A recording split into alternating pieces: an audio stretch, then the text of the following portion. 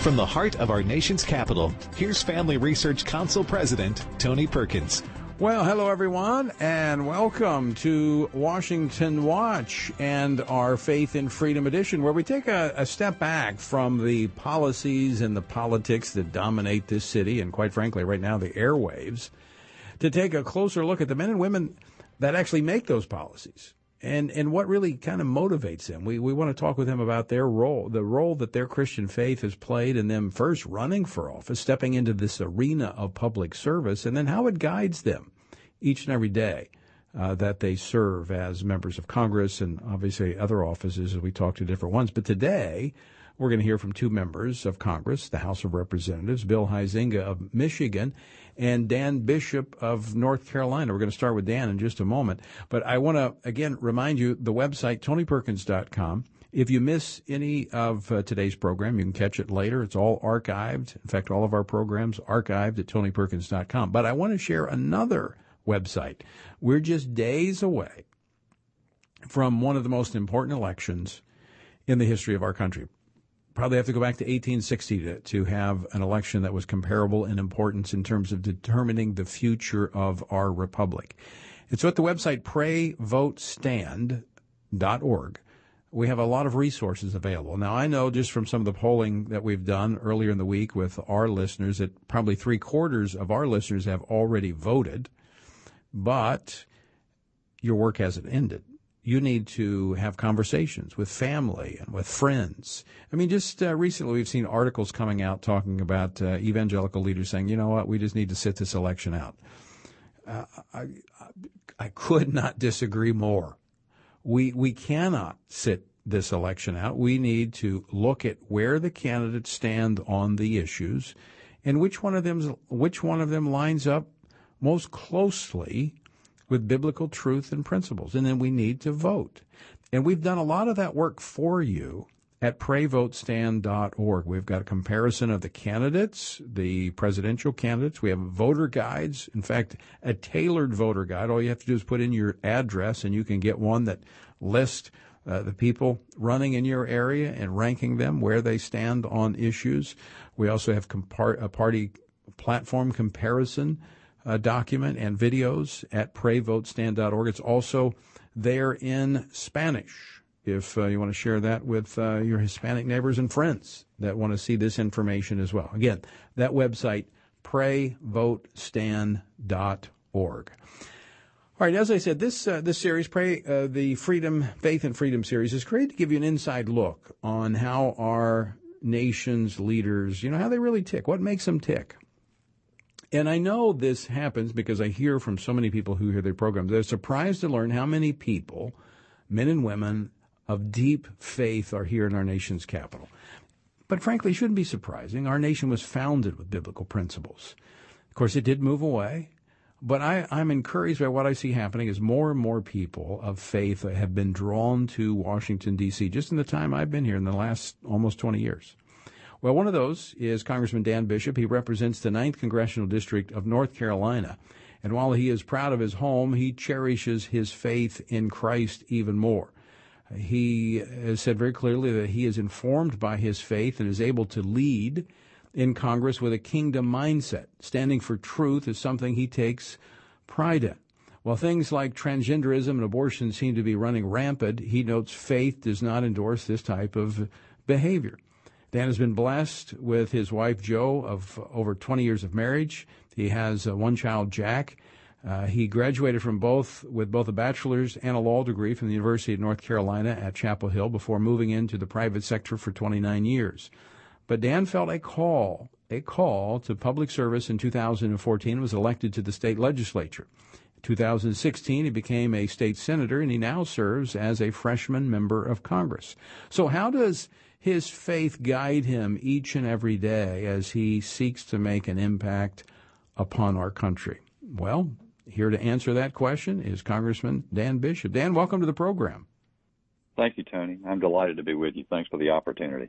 Well, let me just start with that question. How does your faith give guidance to you each day as you seek to impact our nation? Tony, I've had a long faith journey. It has indeed been a journey. And at the point I come to at 56 years of age, it is the thing that guides me. My faith in Jesus Christ and in His Word is the thing that guides me more than any other influence in my life. And, we've had a long history of people now, in at least contemporary American history, of people insisting that there's supposed to be some kind of separation, that we're supposed to banish God from public life. And quite the contrary is really the principles on which the nation was founded. And I can't think of any other better approach to participating in public life than is with a firm foundation as a follower of Jesus Christ. Yeah, you make reference to those that it's like they want people of faith to check their faith at the door. And to me, that's like, it would make you schizophrenic because your faith is so much who you are and it guides and directs what you are. And I think that's the reason they want you to check it at the door, is they don't want that faith to give influence to the decisions you make. But Dan, you made reference about this being a journey. Would you mind kind of sharing with our listeners that journey? I'm happy to do it. So, and I'm not sure some of this I've ever done in this public forum, but I have no hesitancy to share it because for me, it's a very personal story, but one that I'm grateful for. I feel blessed by. But I grew up as the fifth of five children, great family, great parents. My father was a dentist. Mother had been a school teacher early on, but she had her hands full with five kids, devoted to our family at every respect.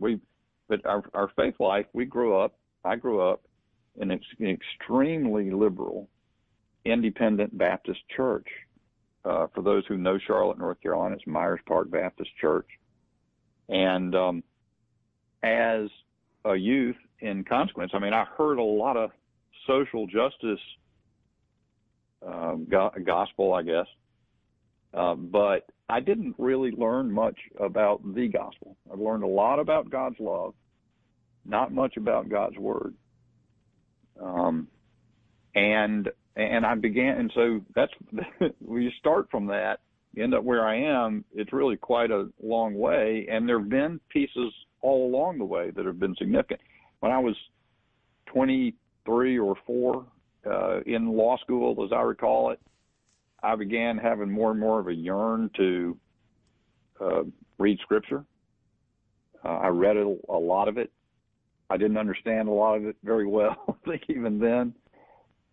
But it was something I spent, I sort of had an objective to read through the entire Scripture. There were pieces of it I didn't accomplish at the time, but I know now that was just a yearn that I had that was a form of call. Mm-hmm.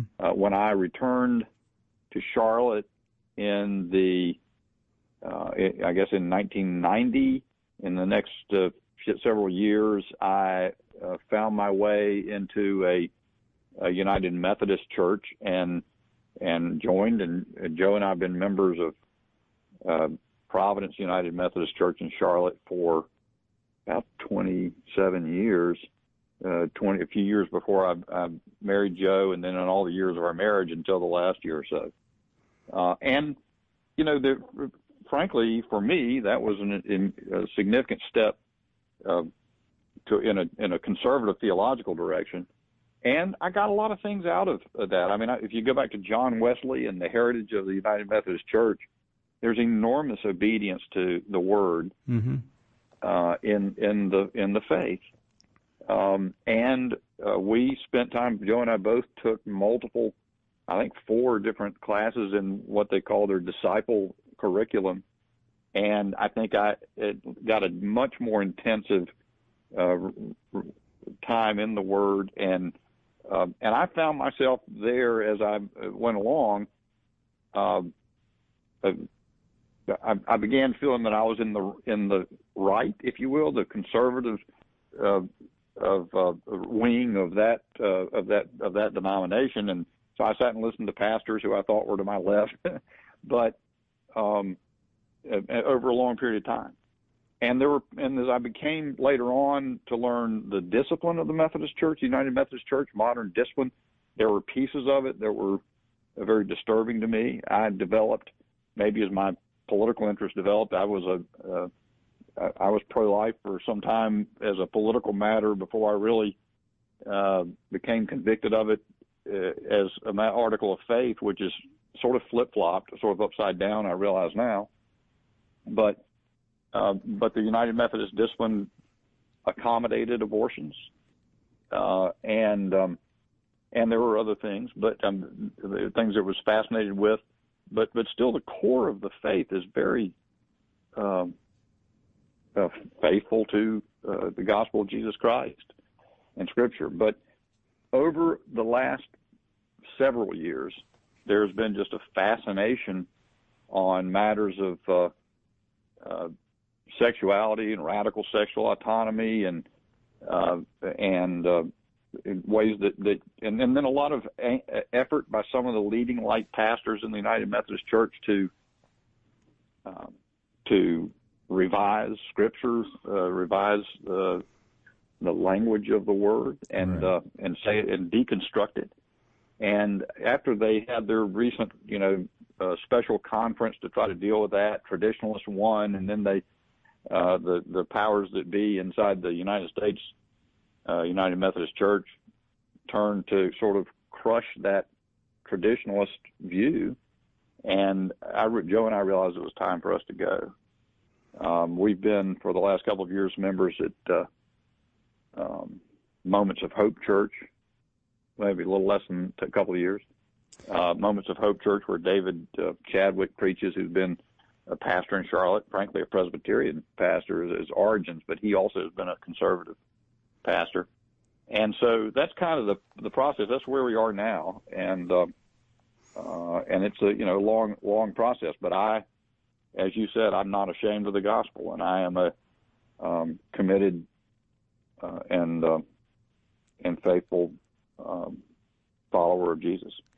Well, Dan, I want to kind of delve a little deeper in that in terms of when you talk about Scripture and what Scripture has to say, how that informs your public policy positions, because that's what we would call a biblical worldview, looking at the world around us through the lenses of Scripture. But we're up against a break, so we got to take a quick break, and that's what I want to come back with. Is as a lawmaker, you held positions in the state, now Congress, how your faith in the Word of God, as you pointed to, helps us make those decisions. And quite frankly, I find it easier because the Scripture is very clear. It's not our opinion; it's the Word of God and what it has to say. So, Dan, stick with us, folks. Stick with us as well. We're going to be coming back on the other side of this break to continue our conversation with Congressman Dan Bishop of North Carolina. Don't go away. We're back with more after this.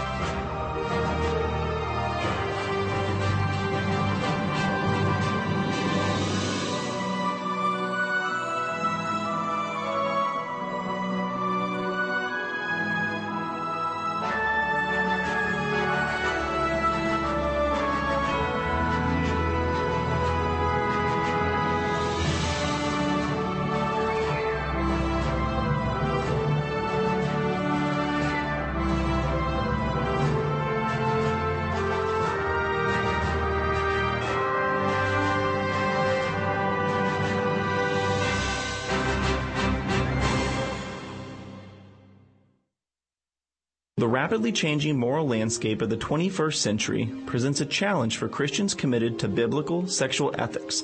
An uprising against morality has overturned centuries of norms concerning the family, marriage, and human sexuality. Secular culture is not the only challenger of Christian sexual ethics.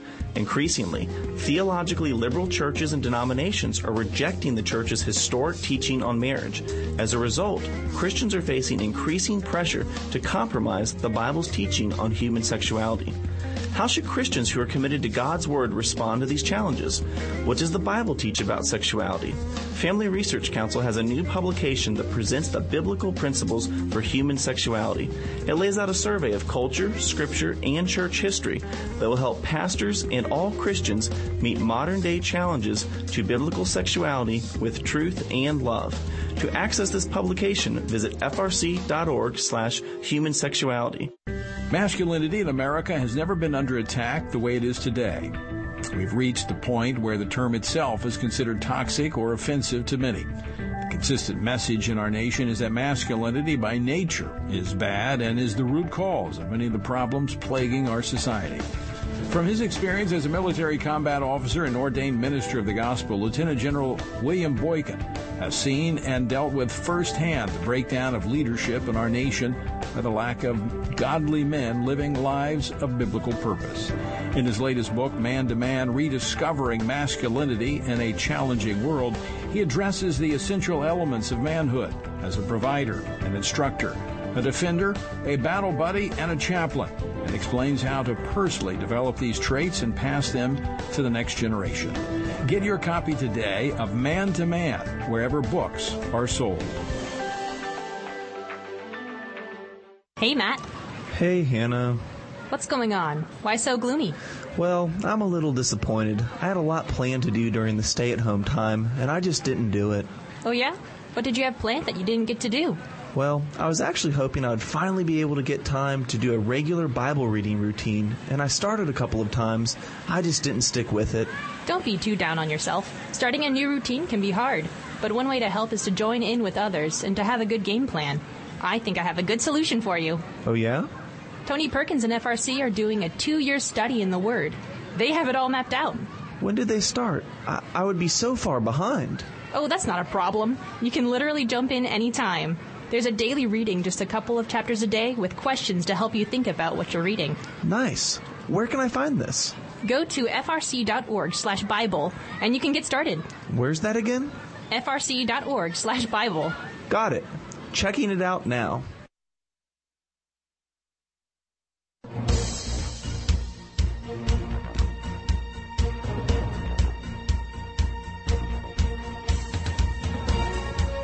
We are back with more of our Faith and Freedom edition of Washington Watch with Congressman Dan Bishop of the 9th Congressional District of North Carolina.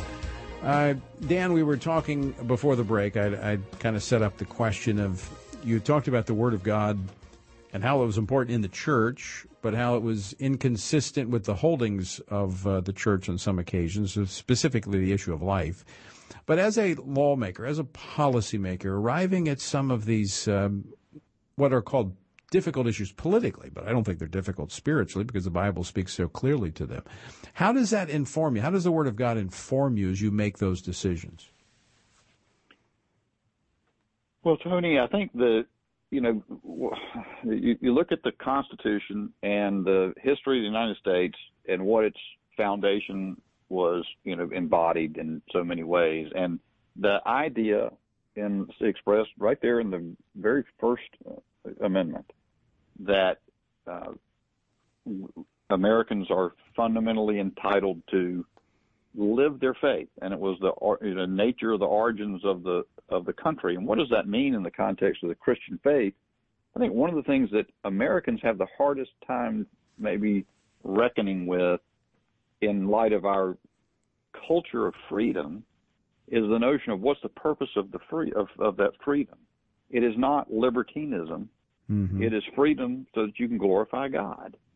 And you glorify God by an obedience to, a recognition of the authority of Scripture.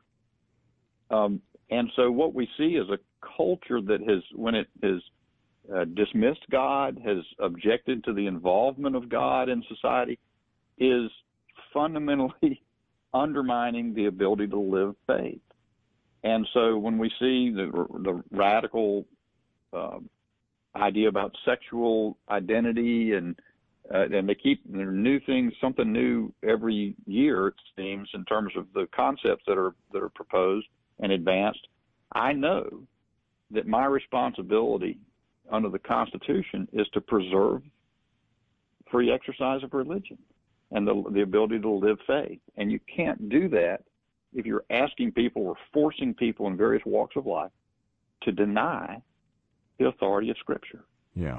And, I was sitting here, I got Romans open, Romans 1. It's this language that ever since the creation of the world, his eternal power and divine nature, invisible though they are, have been understood and seen through the things he has made. So they are without excuse. For though they knew God, They did not honor him as God or give thanks to him, but they became futile in their thinking. And Tony, it's just, to me, the mission is clear. And there's been growth, my own growth in that too. So when I was a county commissioner in the mid-2000s, I did a couple terms for 4 years, was never going to touch politics again, was cynical about prospects for success. And after a number of years in the wilderness, I came back to it. And one of the things that was instrumental in pushing me that direction was a friend who I'd always say, conservatives can't succeed. It's a dead-end road. The country's going off in the wrong direction. And this person responded to me and said, you have a funny way of looking at that for a Christian. And I said, what do you mean? And he said, well, you're always looking at the prospects of success, but the gospel talks about we have to take up our cross and carry it. It doesn't promise success. In fact, he promises quite the opposite. But he calls us to obedience. And that was something that was a pebble in my shoe, and eventually I think led me on what has been the most significant call of my life. The last several years, through an improbable set of circumstances that I found my way to Congress, I've never felt more called than I do now. And I know that my responsibility is for success or failure to pursue to pursue law, just law, to govern this society, and to fight for the right of people to live in consonance with God, with God's word. Well said. And I do think that's the role. We've got to fight for that and ensure that people have that ability. Dan Bishop, before we run out of time, I want to, kind of personalize this even more. I thank you for being so candid with us, talking about your faith journey. But along that journey, can you point to something where, you've been challenged, whether it's been politically or whether your family's gone through something where your faith in the Lord Jesus Christ really brought you through? You can point to that. So you know what? It was my trust in the Lord that brought me through that. There are a couple that sort of stand out. Tony, one of the things that national media never failed to be fascinated by is that I was in the state legislature in my first year as a freshman in the North Carolina House. It came to pass that I was the lead primary sponsor of the law known as HB2. Charlotte, the city of Charlotte where I lived, had originated an ordinance under which, among other things, men identifying as women could use the restroom or the shower set aside for women. And it was an abomination, an attack on the rights of others, and I think you can't advance the rights of some by trampling the rights of others. And in the legislature, we took steps to stop that ordinance, and it was called HB2, and I was the lead sponsor. I knew that it was going to be standing in front of a freight train to stand up to that, but I knew also, it was evident to me by that point, given what I've talked about already, that was what I was called to do. And I didn't have any fear about it. I didn't suffer a whole lot of angst about it, at least not for long. And, I think that was planting an important flag in the ground in North Carolina. Absolutely. The media always wants me to say I regret it. I don't. I did what I thought was right. The only issue I would say, I don't think it was just one freight train. I think it was two freight trains. I mean, that was an intense battle that you stood for there, and certainly commend you for that. And I don't know how someone could do that without having an abiding faith in the Lord Jesus Christ, knowing what is right and what is wrong. Dan Bishop, you hear that music. We're out of time, but I want to thank you so much for taking the time that you have to join us and just share with our listeners your journey of faith in the Lord Jesus Christ. Thank you, Tony, for the chance. It's great to be with you. God bless you. All right. Dan Bishop of North Carolina represents the 9th Congressional District. Don't go away, because we're going to come back with more Washington Watch when we hear from Congressman Bill Huizenga of Michigan. He's next here on this Faith and Freedom edition of Washington Watch. Don't go away.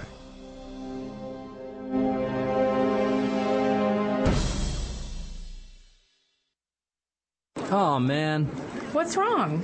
I just missed Washington Watch with Tony Perkins, and our congressman was going to be on the show today. Oh, that's not a big deal. What do you mean? Well, you can always catch the replay of the day's show. How's that? With the Stand Firm app. Yeah? Yep, you can catch that day's program and so much more. You can contact your elected officials on campaigns and policies that are important to you with the Take Action tab. You can listen to Washington Watch with Tony Perkins live and play previous episodes while conveniently going about your day. You can access the Washington Update, informative blogs, tweets, and critical campaigns on the main feed, so you can stay up to date on local and national news. Wow, I definitely use that. How do you find the app? Just visit frc.org/app and download, or search Stand Firm in the App Store. Okay, that's Stand Firm. Yep, Stand Firm. How do you know all this? Because I'm a SageCon, but that's another story. Huh? In this important season for our nation, it is imperative for Christians to pray. While we have a responsibility to vote for biblical values and stand for truth, our priority should always be to seek the Lord first. Each week until the election, FRC and FRC Action will host a special Pray, Vote, Stand broadcast to equip you to pray, vote, and stand for biblical truth. We'll have experts, elected leaders, and Christian leaders join us for these half-hour programs that will help you see through the fog that's been created by the biased lenses of the mainstream media. While you're there, be sure to take the 2020 Pray, Vote, Stand Challenge and make a commitment to pray for our nation, vote biblical values, and stand for truth during this 2020 election season. To watch the broadcasts and to take the 2020 Pray, Vote, Stand Challenge, visit PrayVoteStand.org. That's PrayVoteStand.org.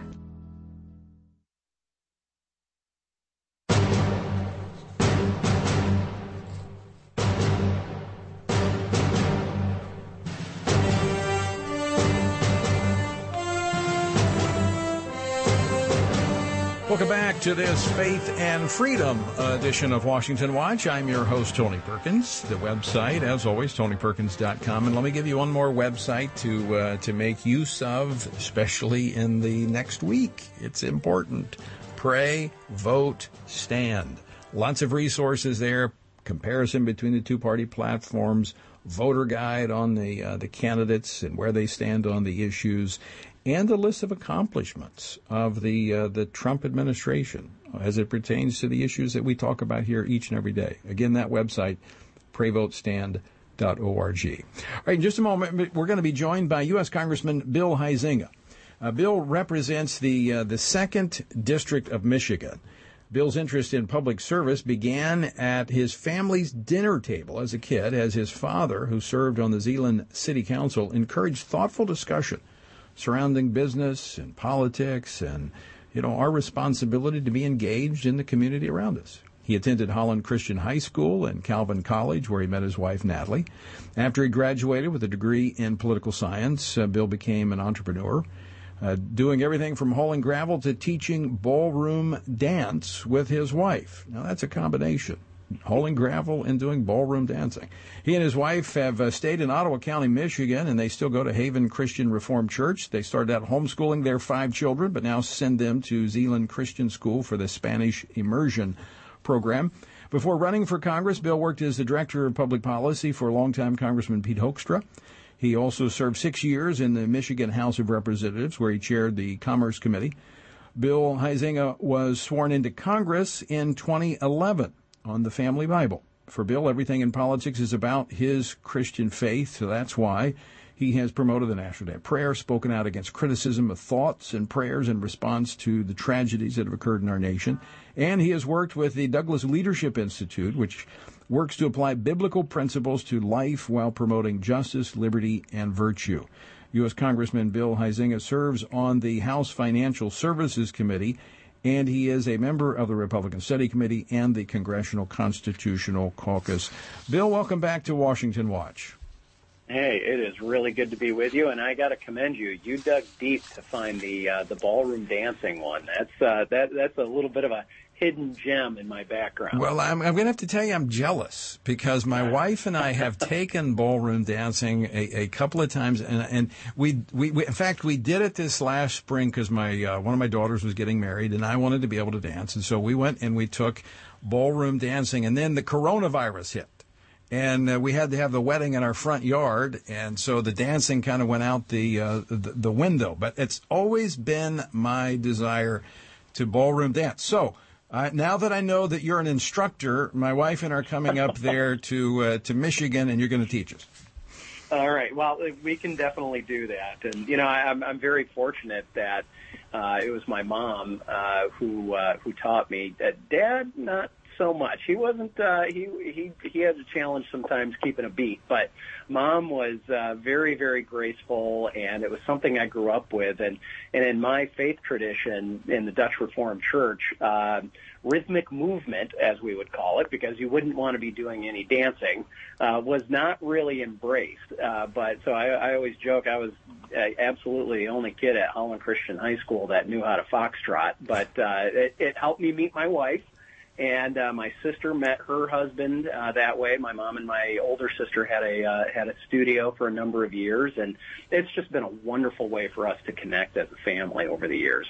Yeah, I think it's great. You know, as a Baptist, I'm not supposed to do that either, but I think ballroom dancing with your wife is a wonderful thing to do. But let's talk a little bit about what your dad did teach you. He may not have taught you how to dance, but he certainly, it appears, taught you how to walk out your Christian faith in the world around you. Yeah, he absolutely did. And, you know, sometimes you don't learn the depth of it all until maybe it's a little too late. And I had that as I was getting older. And my dad was quite a bit older than I was. He was in World War II. He was born in 1921 and was a disabled World War II veteran. And so he got a very late start in life and didn't have me until he was 47, and had my younger sister when he was 49. And, you know, this undercurrent of service, though, was always something that was a part of my dad and my mom's, involvement in the community.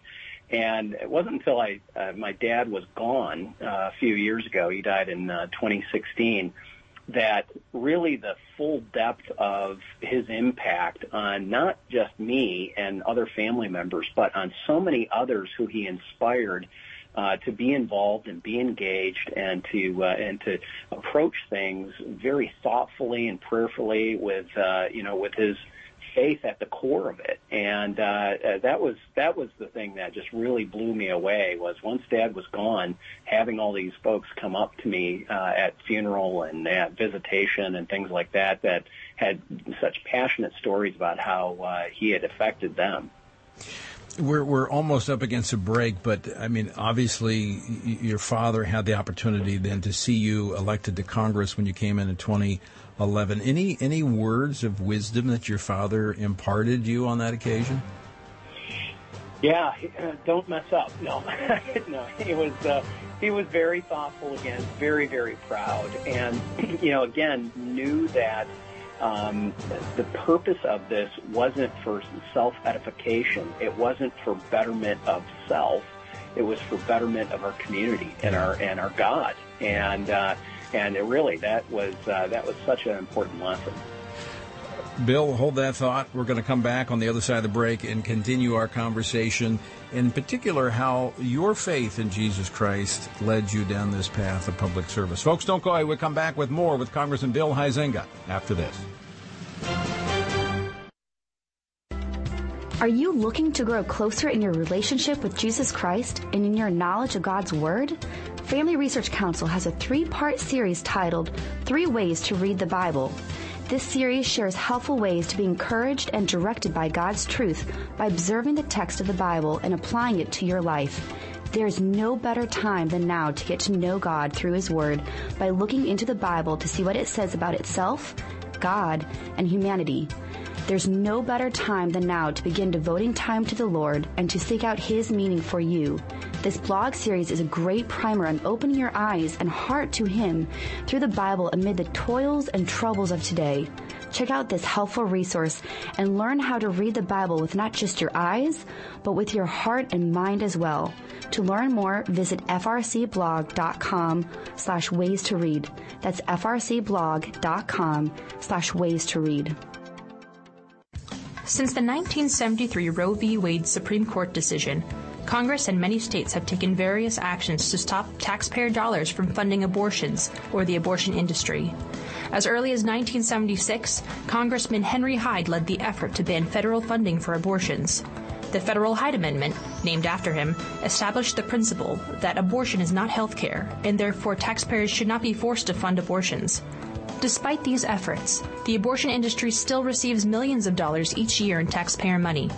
In 2019, Planned Parenthood, America's largest abortion provider, received $616.8 million in government funds. Family Research Council's newly updated pro-life map tracks how your state has taken action to stop taxpayer funding of abortions. Go to frc.org/pro-life-maps to see where your state stands in the fight for life. That's frc.org/pro-life-maps. The rapidly changing moral landscape of the 21st century presents a challenge for Christians committed to biblical sexual ethics. An uprising against morality has overturned centuries of norms concerning the family, marriage, and human sexuality. Secular culture is not the only challenger of Christian sexual ethics. Increasingly, theologically liberal churches and denominations are rejecting the church's historic teaching on marriage. As a result, Christians are facing increasing pressure to compromise the Bible's teaching on human sexuality. How should Christians who are committed to God's Word respond to these challenges? What does the Bible teach about sexuality? Family Research Council has a new publication that presents the biblical principles for human sexuality. It lays out a survey of culture, scripture, and church history that will help pastors and all Christians meet modern-day challenges to biblical sexuality with truth and love. To access this publication, visit frc.org/humansexuality.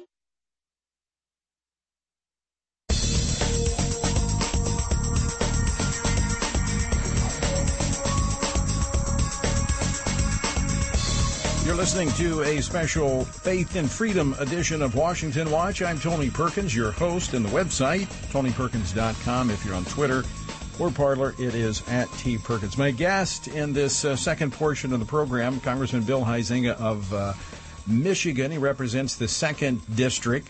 Also, that's kind of home to actually one of FRC's divisions up in western Michigan. Where we've been for a number of years, where we have our constituent relations and such.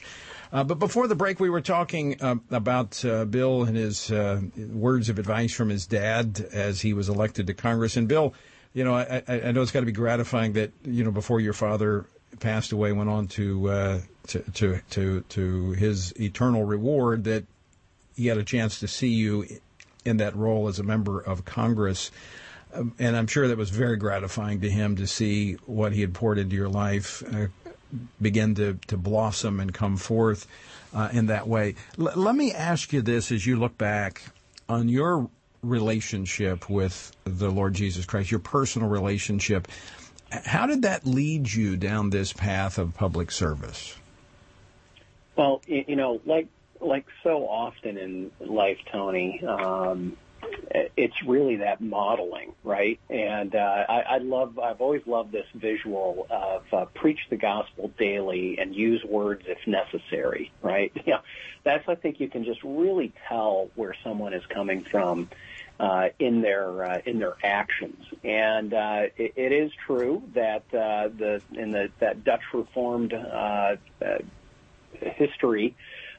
We aren't necessarily the most effusive about our faith and wear it out on our sleeve, but it's so deeply held. You see it in so many people's actions. And, you know, I had mentioned a little earlier, my dad was a disabled World War II veteran, and it was 2 days before Christmas in 1944 when he was in a B-24 crash in southern Italy. And he had told me a number of times that he didn't think he was going to make it out, and he had to make peace with God. And he then really realized that every day after that wasn't his, and it was a gift that he had been given. And he lived life that way, and that really was I think, so pervasive in how he approached everything. You know, it was not about himself. He was a very humble guy, even though he was pretty successful in business and certainly in politics, local politics. He had a lot of reasons to be sort of proud and loud about some of these things. And he was internally proud, but he definitely wasn't loud about it. And I think that's also what attracted so many people to him.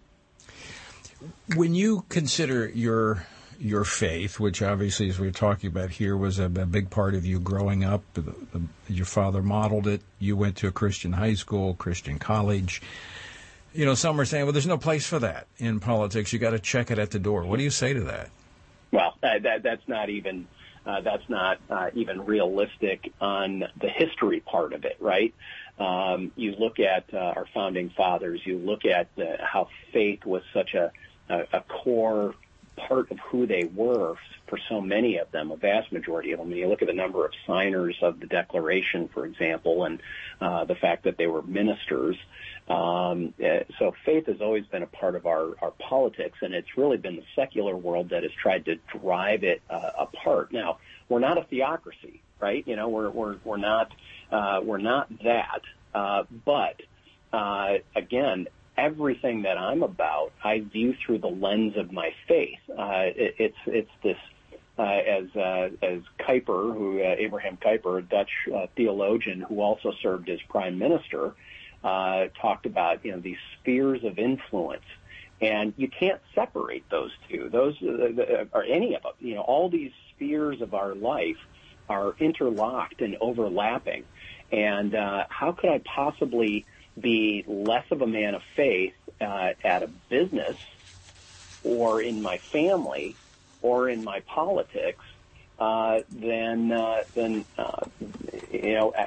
trying to separate those things out? And, you know, I think that's where we see real problems grow, when people don't integrate their faith into their business practices, into their family, into their social interactions. And it's just critical that is at the core of who we are and then therefore how we act. Yeah, I like the fact you mentioned Abraham Kuyper, and there was a quote that I really like of his, where he said, "There is not a square inch in the whole domain of our human existence over which Christ, who is sovereign over all, does not cry, mine." And I think that is and this Baptist adopts that Dutch Reform theologian's view of that there is nothing in our lives that should not come under the authority of the Lord Jesus Christ. Yeah, I mean, it's always baffling to me that somehow people want to be, a Christian on Sunday and maybe on alternate Wednesdays, but then they want to somehow leave that at the doorstep when they go into work, or when they literally walk through the threshold of their house, when they go interact with their family, or when they're doing anything else in their life. That's where we start getting ourselves really, really tripped up. When you try to have this duality in your head, right? I'm a follower of Christ no matter what my job is. You know, it happened to be I was in real estate and developing and own a gravel pit, and I was no less of a follower of Christ then, or no more of a follower of Christ than I am now as a member of Congress. And I think that's the way it should be. So, Bill, how does that faith in that role that you're in, which is a public one? You know, as a member of Congress, you represent people, and you've got to make some tough decisions. How does your Christian faith, your relationship with Jesus Christ, how does that help you in this difficult role? Yeah, and I want to maybe start with this. You had mentioned in the first segment that I had served as a district director, a staffer for my predecessor, a guy named Peter Hoekstra, who is now the ambassador to the Netherlands these days. And I remember him being asked when I was a younger staffer, someone was asking him, how is your faith in Washington? And he said, my faith has actually grown. And I was like, wow, really? How can it be? You're under assault and all these other things. And for me, then having those years as a staffer, having some years as a state legislator, and now in this role, I fully get it. I totally get it, because my faith is challenged every day, and I have to examine issues that I never, frankly, would have had to do if it wasn't for this position. Everything from bathroom usage to health care to international relations. I've had to examine these very difficult issues from that lens and from that angle of my faith, and then integrate that as to how that informs me on my policy and my voting. So I would say I would follow my mentor and friend and predecessor, Peter Hoekstra, by saying my faith has actually grown in this position, and I think it's surprising to some people that I would say that. Well, and I often ask this. Of course, you were a staffer, so you saw what was taking place on the Hill, and you were kind of familiar with the members that were there. But many members of Congress believers who come, are actually surprised by the depth of the faith that they find in their colleagues. And I've, quite frankly, over the almost 20 years I've been at FRC, I've actually seen an increase. I've seen more and more people of faith, men and women, being called here by God as a part of their ministry.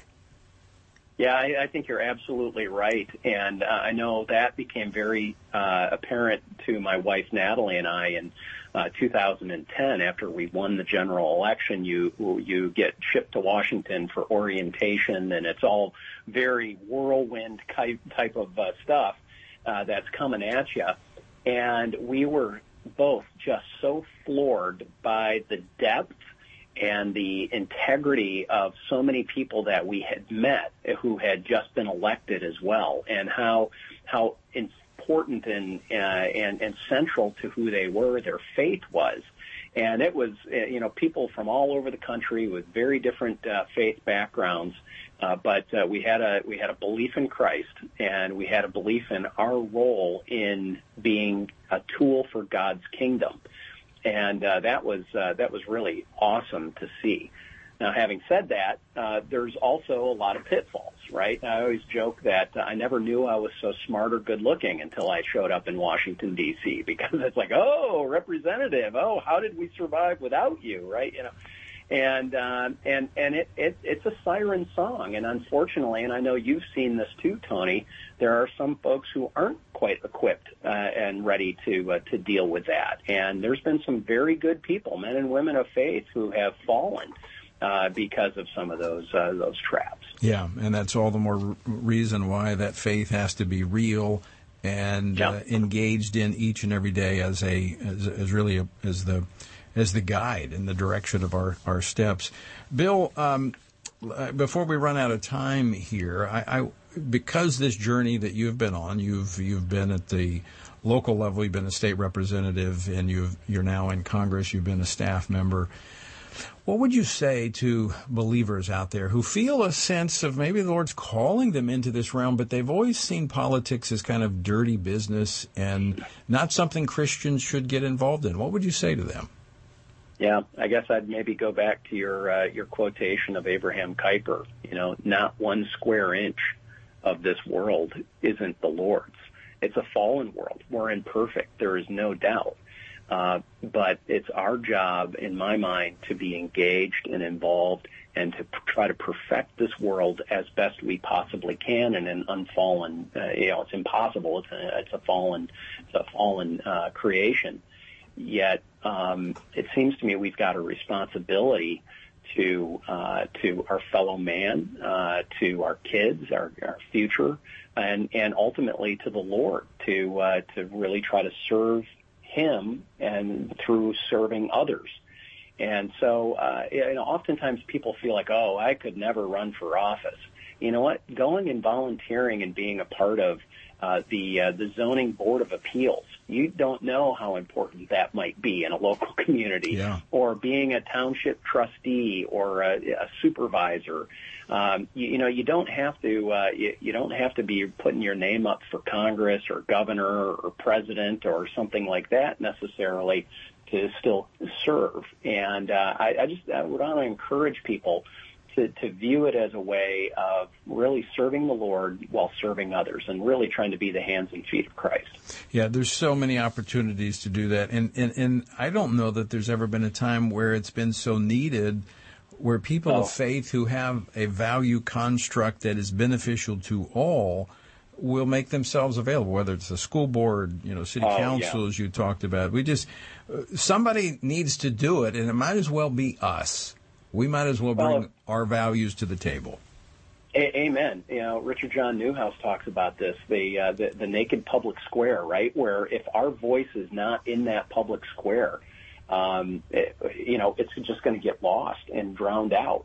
And you mentioned school boards. Think of a time, I can't think of one, where we've needed people of faith involved in education. This is just crucial in my mind.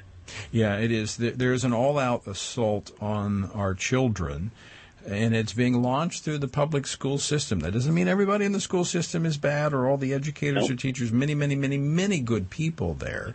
But the people that set the policies are the one who are going to dictate what comes out in most of those classrooms, and that's why we need to have men and women of faith who understand right from wrong, who are not afraid to acknowledge transcendent truth and stand up and defend that. It's absolutely critical. Yeah, absolutely. And we don't have to be offensive about it. It's just being there and voicing it in a loving, compassionate way is oftentimes so new to people who don't have a familiarity with people of faith. Bill, final question for you as we're on our way out. How can our listeners, we've got listeners in Michigan and all across the country and literally around the globe, how can they be praying for you and your colleagues? Well, thank you for asking that. There's a couple of things that I always request. I request prayers for wisdom because we need it.